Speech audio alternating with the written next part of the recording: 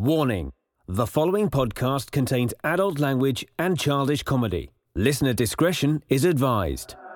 And now, please adjust your headphone volume to an unreasonable level and enjoy the most dynamic and electrifyingly entertaining podcast ever to conquer cyberspace. This is Amish Baby Machine.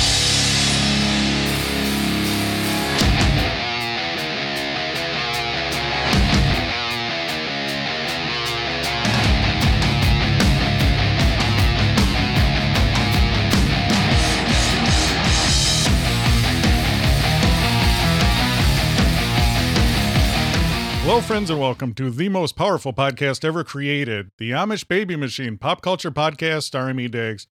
Today we have a powerful episode, and somewhere down in his basement is Mike Rez. What's going on, Flock? How you doing, Dags? I'm gonna bust out of this basement sooner or later. I don't know when, but at some point I will be out of here. Yeah, you got to get some vitamin D. You got to get some sun. There's no sun in Minnesota. I was gonna say it's been kind of cloudy, kind of snowed today. Hello, friends. Welcome back to another powerful episode of the most powerful podcast ever created, Amish Baby Machine Pop Culture Podcast. We're going to have a great show today, and as always, we're going to have a great co-host, Assistant Manager Mike Rez. So, Mike Rez, we were talking off air. You enjoyed a disco documentary. I did. It was the Bee Gees documentary, How to Mend a Broken Heart. Just kind of stumbled upon it yesterday. It was one of those nights in the abode where I was flipping through. I watched Age of Ultron, classic movie, and then I watched Titanic, another classic movie, which is one of the best stories ever written of love.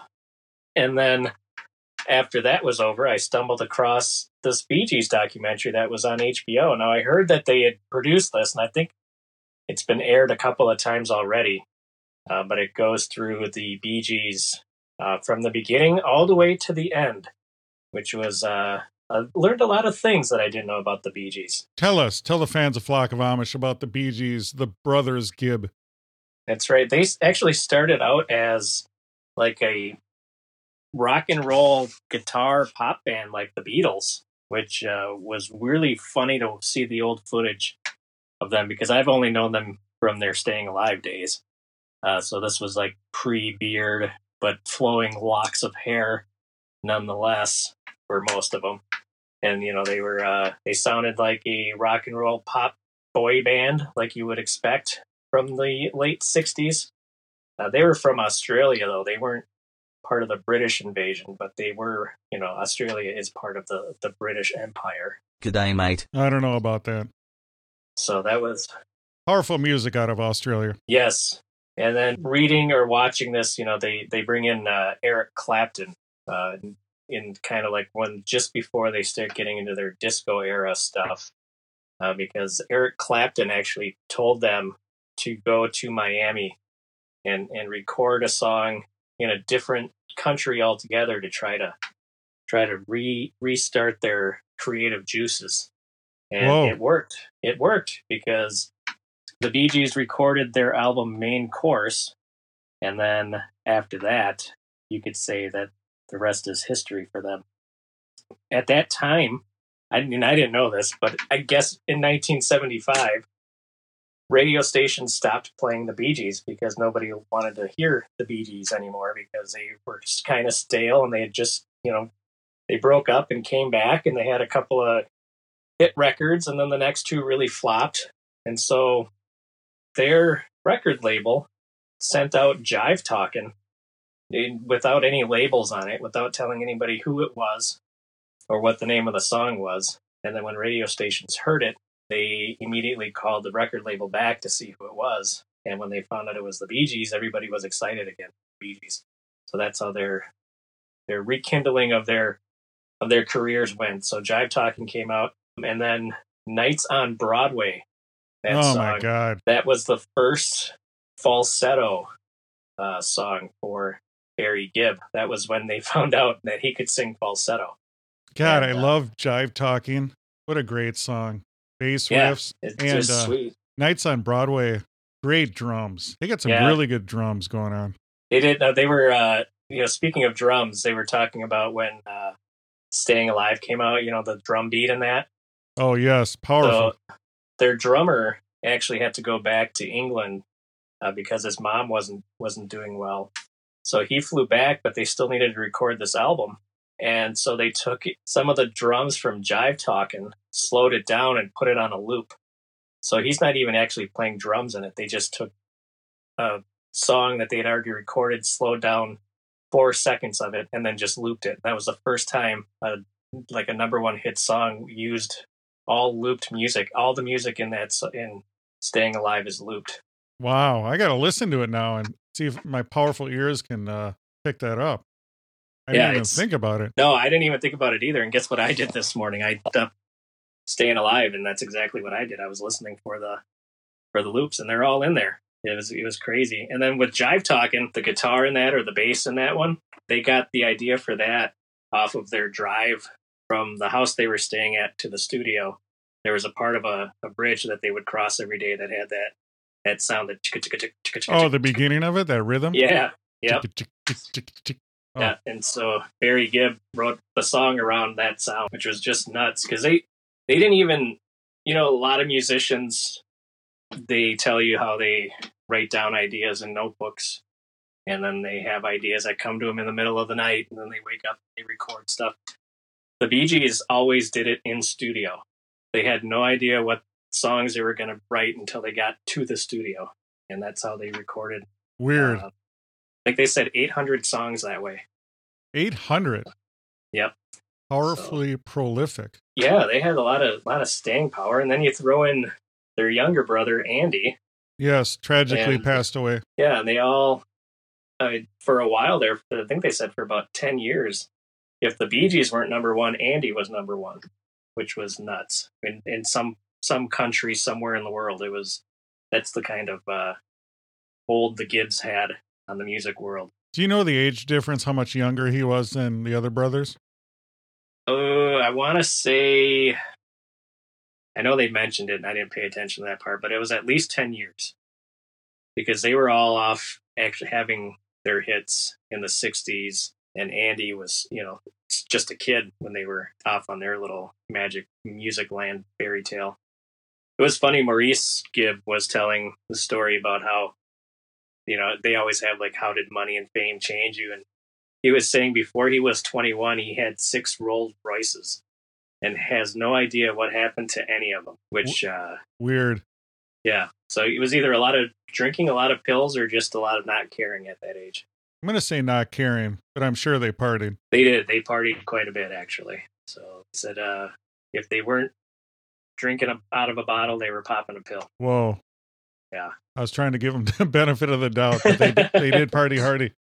They did, yeah. And then when they came to the U.S., to Miami, when they started recording here and changed their sound a little bit and kind of had a rebirth of their music careers, that's when they all cleaned up their act. What was your favorite song or songs by the Bee Gees? Well, How Deep Is Your Love? That's a good one. Just that whole Saturday Night Fever soundtrack is pretty sweet. Night Fever. Yeah. You Should Be Dancing. That's a powerful rhythm. Yeah, that's a good one too. I kind of forgot that I did like Nights on Broadway. And it's funny because that's the song that they use on Saturday Night Live when they when they make fun of them on the Barry Gibb talk show or whatever they call it. Yes. So I like that one. I love the drums in the intro. That's one that everyone makes fun of, but when you actually listen to it, it's pretty tight. Yeah, they wanted to make a New York sounding song. That song came about, Lights on Broadway. I guess it was originally called The Lights from Broadway, and their producer said that title sucks. So they changed it to Nights on Broadway, and their producer was happy with that. So, but they wrote a song for Otis Redding in the 60s, late 60s, and Otis Redding never was able to record it because they wrote it, and then a week before he was supposed to record it, he passed away in that plane crash, Otis Redding. Wow. And then I don't have the name of the song here. You think I'd be prepared for that? I think it's Sitting on the Disco Dance Floor. That's all I It's got. got to be it. Yeah. Well, it was good. It was really good.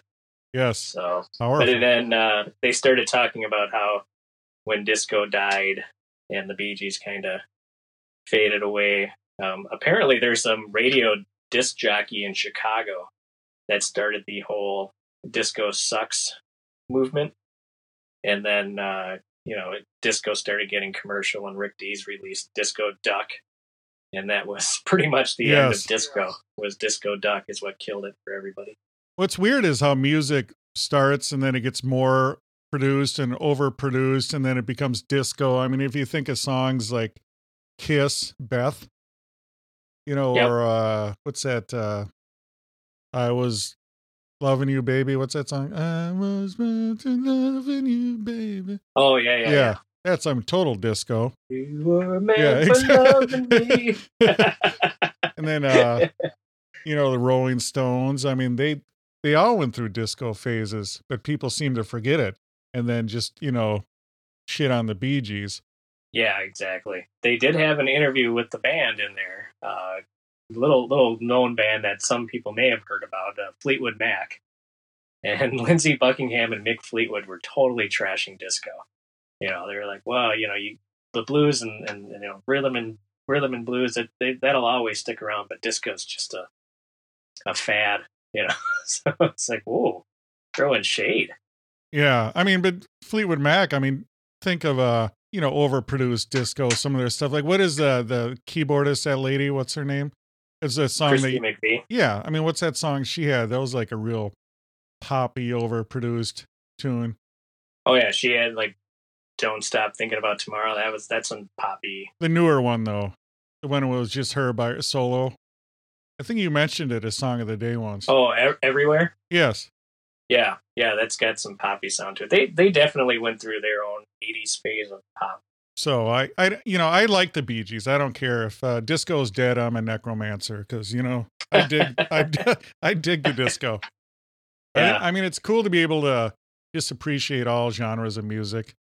These people get all hardcore, metal heads, but they only like certain kind of metal, and they don't like melodic metal, and they only like, it's like if it's good, if I enjoy it, I'm going to listen to it.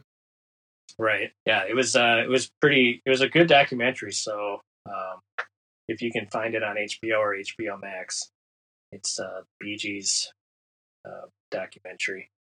It's pretty good. You'll learn a lot, especially if you don't know. Like for me, all I know about the Bee Gees is "Staying Alive." That's what I went into it as, and of course some of their other hits. But then you get to know their backgrounds and everything. And I didn't watch it to the end, so I'm sure they touched on Andy's death, and the footage of all three of the brothers are old because Maurice not with us anymore. Robin's not with us anymore. Is Andy Barry still alive? Yes, I believe so. Okay. All right. But they did have interviews with all of their old drummers and keyboardists.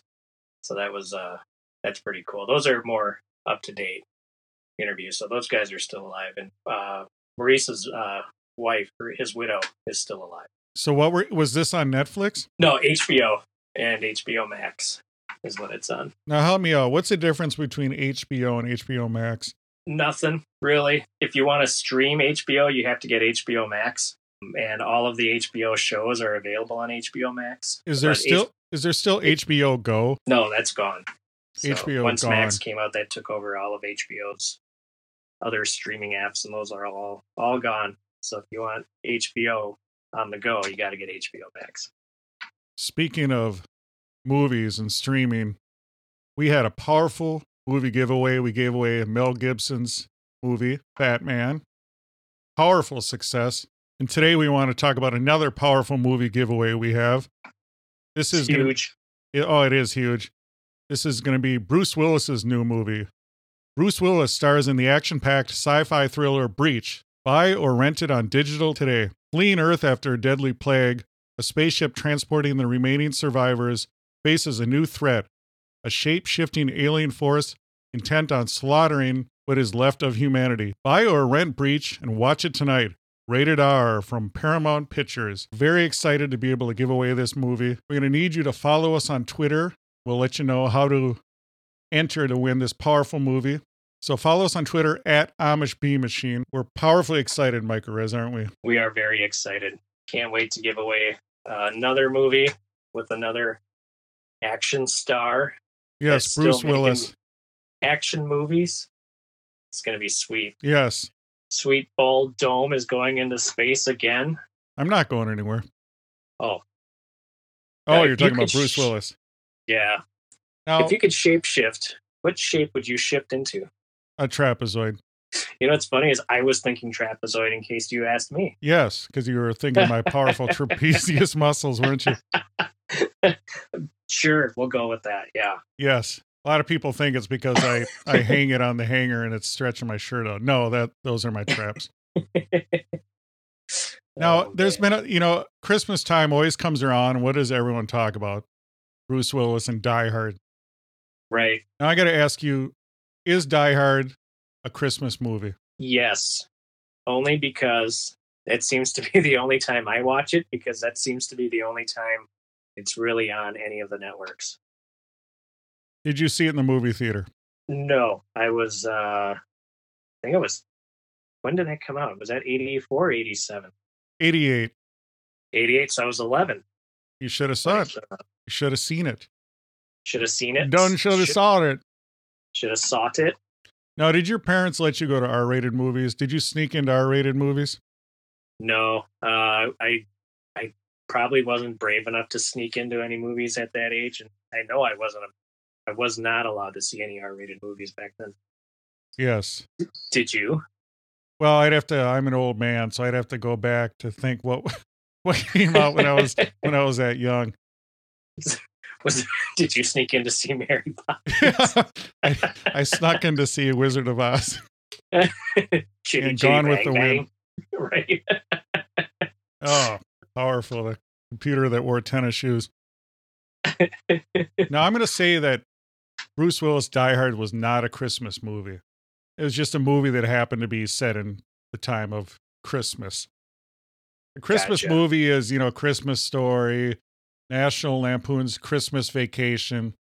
Those are Christmas movies, Recently, in the last, I don't know how many years, everyone got all excited and said it's a Christmas movie. Yeah.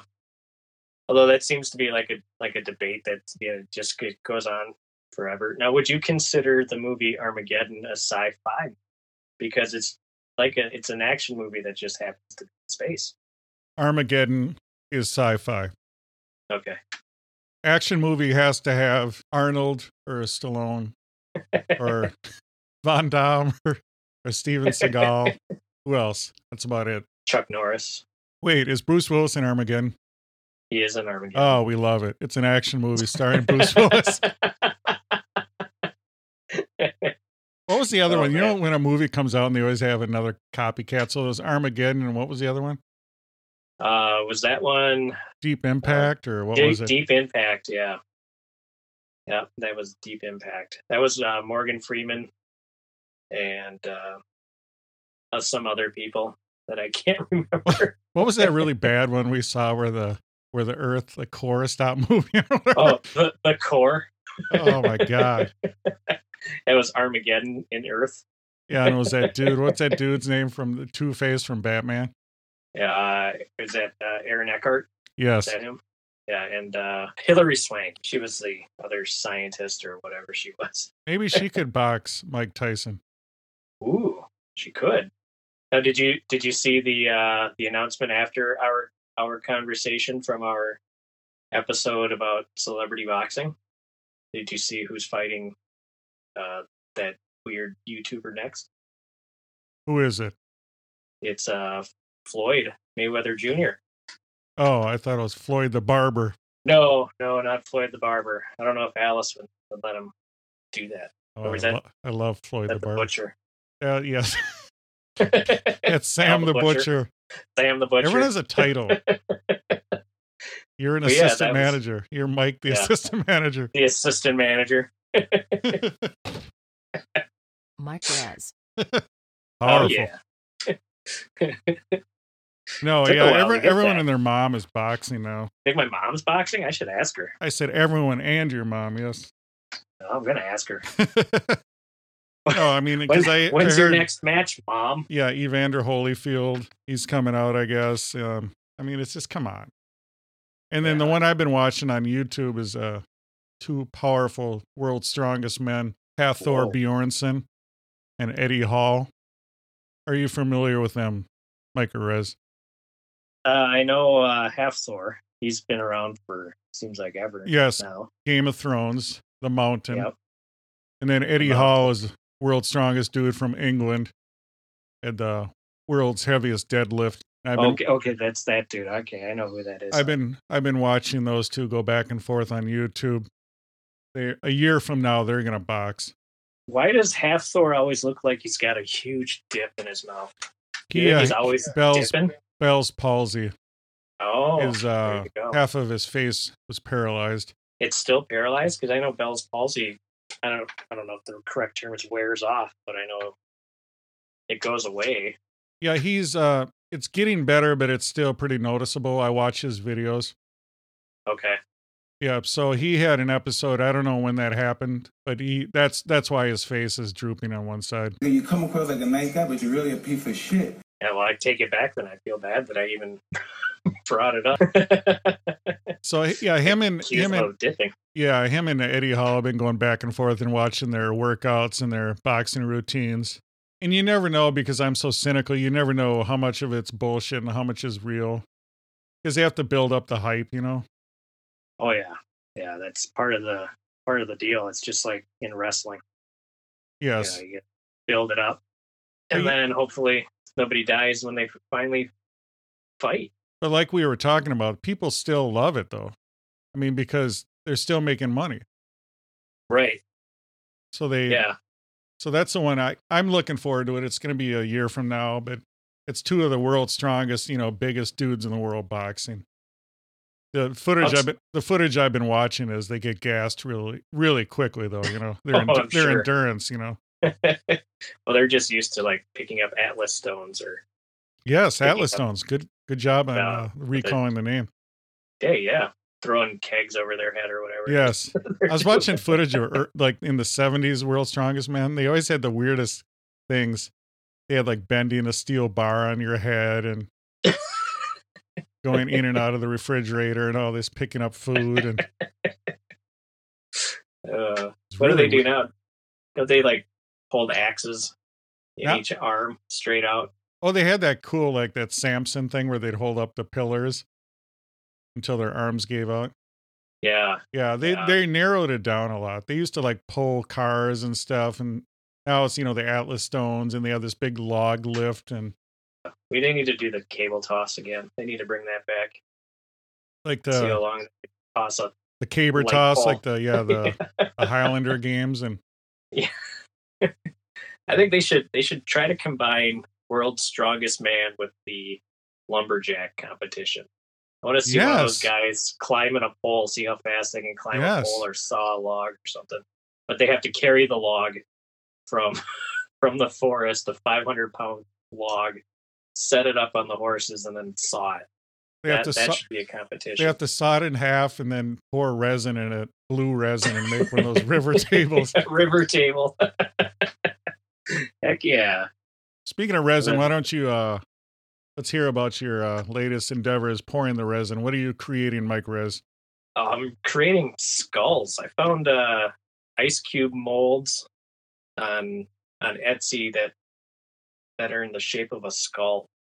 So I'm pouring resin in those and making these super black skulls. And I don't know what I'm going to do with them yet, but I've got a couple laying around the house that I'm staring at me, and it's pretty scary. It is. Why don't you go back to the light, Mike Rez? What's with the black skulls? I don't know. I just, I have black pigment and I have resin and I have molds that make skulls now. So yes. So I have that. Poured a couple other like some commission pieces for painting this last week or two. So that's been fun. So if someone wanted to check out your artwork, where would they go? Oh, the best place they could go, it would be Instagram. If they want to look up Mike's Paint Studio, all one word, and they would find that's where I'm most active with the art, is on there. So Come one, come all. On Where are you Instagram. most inactive, on AOL or what? Oh yeah, yeah. MySpace, AOL, GeoCities. Yep. Look us up in Alta Vista. Yeah, I'm trying to get my avatar Yes. to learn how to 4K, Powerful. but all And if they you- do is keep lighting the house on fire. Yes, and if you want to help support the Amish Baby Machine Pop Culture Podcast, make sure you subscribe. We're available everywhere fine podcasts are found. Apple, Stitcher, Pandora, iHeartRadio, Spotify, you name it, we're on there. We also have our powerful YouTube channel. We're going to need you to subscribe to it. Mike Arez, I just did a powerful challenge where I attempt to eat 8 packages of ramen noodles.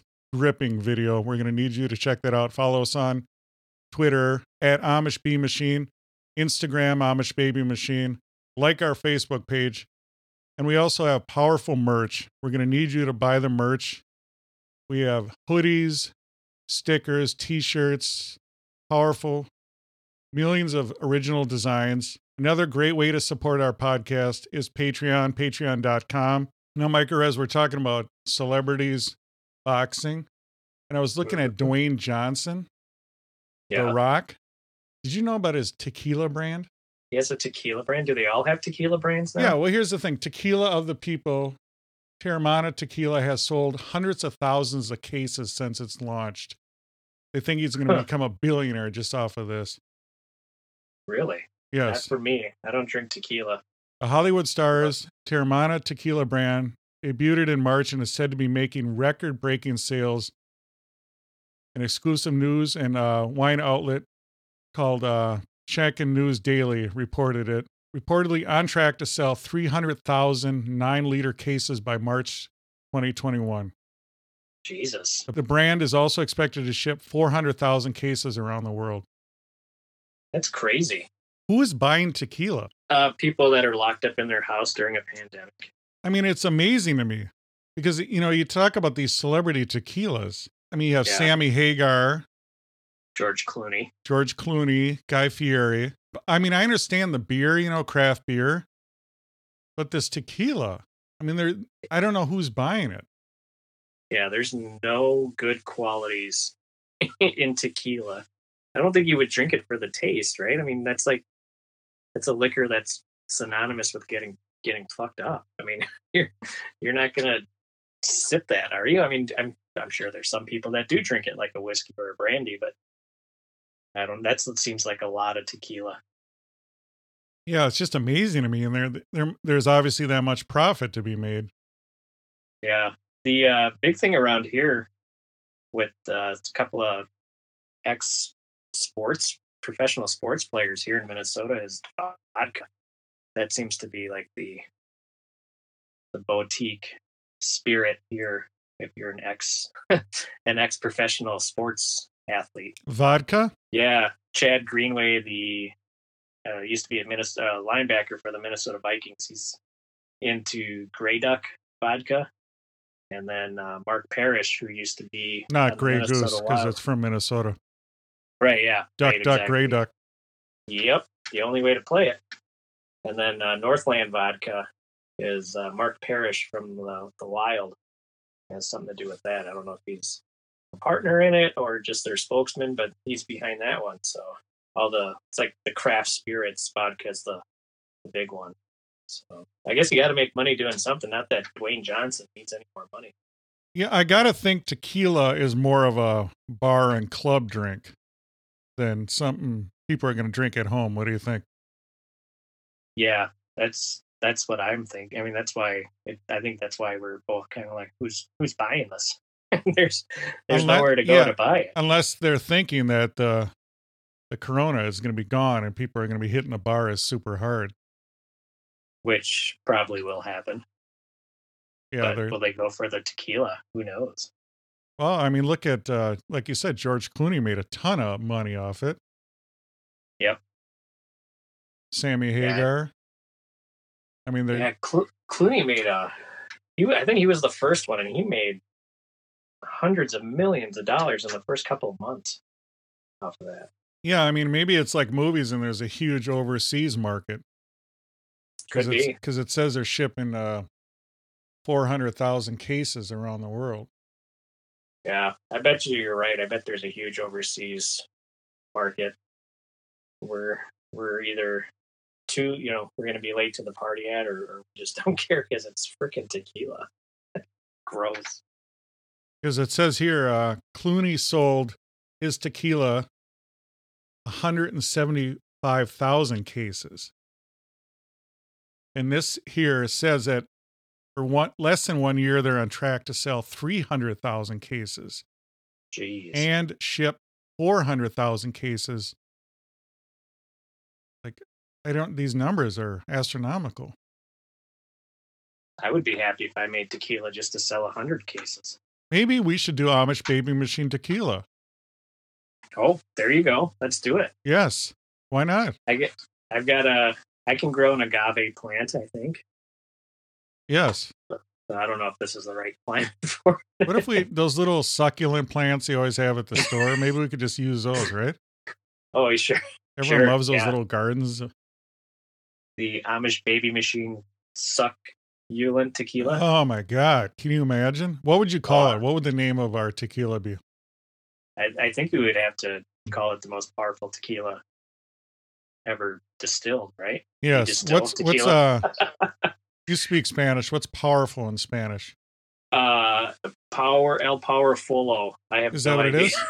Oh, come on. I have no idea. Let me look this up. You're asking a guy I know who should know but doesn't know. There's two different ones. Yeah. Yep. Are you ready? Yes, I'm ready. Okay, so the masculine form is Poderoso. Poderoso. And the feminine form is Poderosa. And I don't have the right accent right, so please, members of the flock, don't email me and tell me that my accent sucks, because I know it does. So when you're referring to a man, that's where the masculine comes in. If you're referring to a woman, that's where the feminine one comes in. How about just Ponderosa Steakhouse? We'll call it. Ooh, there you go. Ponderosa. Yeah.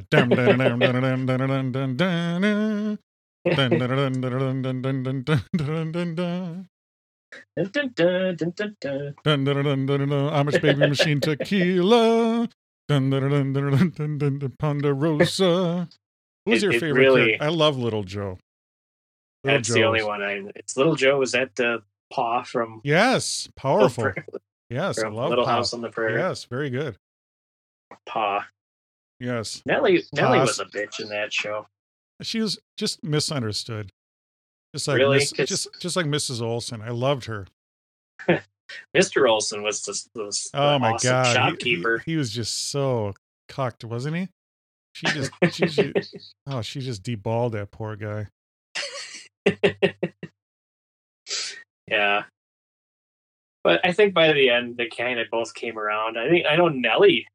I think one of the older episodes when they were like all older, Nellie came back and was kind of like, I was so wrong to be such a mean-spirited child as a young one.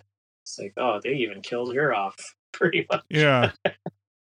So I just liked how they took care of fevers back in those days. They just wrapped you in plastic wrap and put ice around. Well, Doc Baker, he'd always go to New York and know the latest way to heal you. Right. They've got this new thing called a syringe. Yeah, they'd ride down to Sleepy Eye. I would have just gone to the Mayo Clinic. I mean, they were here in Minnesota. Did they have that back then? We're going to say yeah. Yes. I'm sure they did. Sure. I think Doc Baker was one of the founding members of the Mayo Clinic. Now, we watched on Netflix Fear City, New York versus the Mafia. What'd you think of that? It was interesting. You find out about the mafia in New York City in the late 70s and 80s, late to mid 80s. I enjoyed it. I did watch it. Kept my attention for all 3 episodes. Now, there's just 3 episodes on Netflix, but they do follow the 5 crime families of Manhattan: Gambino, Colombo, Bonanno, Luchese, and Genovese. I think I said that all right. And they follow them from when the FBI started planting bugs to getting a case together and Rudy Giuliani is in it. And this, when he was part of the leading attorney, the U.S. attorney at the Southern District of New York. And then it walks you through the trial. It was actually pretty interesting, I think. And on my end of things, it was kind of funny to hear some of the FBI agents talk. And then the couple of ex-mob guys they had talk about their side of things as well. I just think it's so weird that it's so structured and they're so tight-lipped about everything, but then some guy that's posing as a phone repairman or a cable guy can just sneak right in there. Yeah, I know that guy. How would you like to have that job? You gotta figure out. You and your team have to figure out a way to get into the mafia's homes or restaurants, wherever they're meeting, or their cars. You've got to plant bugs without them knowing what you're planting. The way that guy was acting, he was so cool too. The real guy. Yeah, I mean, wouldn't you be shitting bricks? Yeah, I would be. When he was talking about how he got the one underboss to help him plug the cable box. Exactly. It's like that took some balls. I mean, you have to be carrying around a pair of brass ones to do that. That was not something I don't know if I would be able to do or not. Or what was the one agent who talked about he would send greeting cards to the one boss of the Gambino family. Taunt him. He's like for his birthday or when he heard he was getting sick or whatever, he would send him get well cards. I mean, that was pretty funny. I kind of like that. So, do you recommend that to the fans of Flock of Amish to watch that? Yeah, I do. It because there's some names that you'll recognize. Like I said, Giuliani's in it. They sit down with him and talk about it. Then the three prosecutors that prosecuted the mob on those RICO charges. I think that Michael Chertoff was one of the attorneys. I recognize his name, and I can't remember why I know his name. Head of Homeland Security. That's why I know his name. So he's in it, and then Trump makes just appearances from footage, video footage. They don't sit down and talk to him. And then they talk about Gotti. I wish they kind of went into Gotti's situation a little bit more. Yeah, that would be a cool, maybe a sequel or a spinoff. Yeah, because they just talk about it near the end about the little sneaky shit Gotti did. He kind of seems like somebody who's just like a weasel, doesn't he? I mean, he just the Teflon Don. Yeah, and I was reading a little bit about him afterwards, and it said that a lot of the other families that were around when Gotti got popped finally, that he was the reason why the American Italian mob families kind of disappeared and stopped functioning, was because of Gotti. So that would be quite a legacy to have going on even after you passed away. What did he pass away? 18 years ago, I think it was, of throat cancer or something like that. Been that long? Wow. Yeah, I think it was 02 or 03 in prison he passed away. But yeah, he was one of those guys that would flaunt what he was doing, wear the fancy suits, and talk to the media all the time, and that kind of pissed off a lot of crime families. But it made their lives harder. And like you said, Teflon Don is what they call them, because no matter what they tried to charge him with, I think he was acquitted on 3 or 4 charges before the big ones that came and got him. So yeah, and it was an interesting show because it was through the eyes of law enforcement. Usually it's kind of romanticized and you see the crime, and this was kind of pretty much straightforward through the eyes of law enforcement and how it went down. Yeah, that was interesting. I was surprised I guess I shouldn't be surprised because it's Netflix and it's not like they have to worry about censors or anything, but they were showing those crime scene pictures of the guy that got whacked at the restaurant. He was shot 84 times. God. He had the cigar in his mouth and his eyeball hanging out. So that was quite funny. It seemed like those mob bosses just really, you don't want to cross them because they'll kill you. But at the same time, they're just like, like regular people. So they had the one lawyer who was assigned to defend Fat Tony from the Bonanno crime family. And he said he didn't know how the subject came up, but he couldn't get a Cabbage Patch doll for his daughter at the time. So Fat Tony sent him a case of Cabbage Patch dolls. So it's like, oh man. It's like, see, they want to be helpful. Yeah, it's also know that case of Cabbage Patch dolls has probably got lifted somewhere. Yeah, it's weird. They're all people and they compartmentalize stuff and they still lead a life and they go to church and eat food, like regular people, but they just commit crime and then the cops going after them. And yeah, it was a cool show to watch. Yeah. Well, that was a thing that, that I learned too, is that the higher up you are, the less you are involved with what's going on. You just you tell your underboss what you want done, and then they tell their captains, and then it's up to the soldiers and the captains to make sure that what the boss wants happens. So that's why it was so hard to prosecute the actual bosses of these crime families, is because they put enough people in between them and the act of the crime that you could never prosecute them directly. So, but then this RICO law came out, and that's how they got all of them, all 5 of them at once. Yeah, and it's weird because then when they go away, then it's kind of like a crime vacuum, and then other groups, slide in there.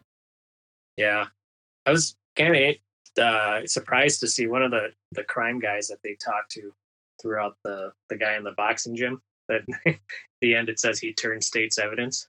It's like, he's acting like a tough guy throughout the whole series, well, all 3 episodes, and then at the end they tell you he turned state's evidence. Yeah, it's so do any crime.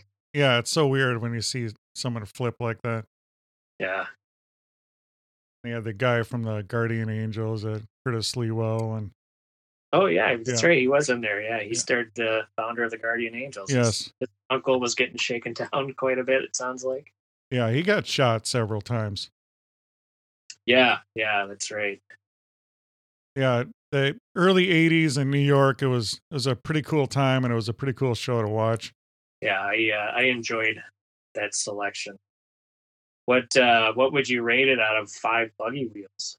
It was a pretty straightforward show. I'd say 3.5, 4. It just reminded me of some on the History Channel. It wasn't too exciting. I mean, the subject matter is cool, but the actual show was pretty straightforward. 3.5. Yeah, it was like your run-of-the-mill. I mean, it got to the point. There wasn't a lot of filler. No. In there, you see with some of these series, these docu-series. Yeah. It wasn't, there wasn't a lot of phony stuff. It wasn't the Lion King, No. I would give it a 3.5 as well. Tiger King, whatever. Tiger King, yeah. Lion King, Tiger King. The other thing I really liked was how when they would interview some of those agents, they would do it in a car. Yeah. In like an old Cutlass or whatever. Yes. Those old Fords. Just to give it like an authentic feel of how that's how they conducted a lot of their own business. Yeah, the vibe in the 80s was pretty cool. The clothes and the old photographs and the way they dressed and right. It was a pretty cool show. Yeah, I liked it. I enjoyed it. Thank you, everyone that listens to this powerful episode. Thank you, Mike Rez, for your powerful contributions. Thank you. And until next time, you've just enjoyed the Amish Baby Machine Pop Culture Podcast. Thank you for listening to the Amish Baby Machine Pop Culture Podcast. It is available on Apple Podcasts, Spotify, Stitcher, and everywhere else fine podcasts are found. Please support our podcast through Patreon and shop our merch at AmishBabyMachine.com. Follow us on Twitter, Instagram, Facebook, and YouTube. This has been an Amish Baby Machine production.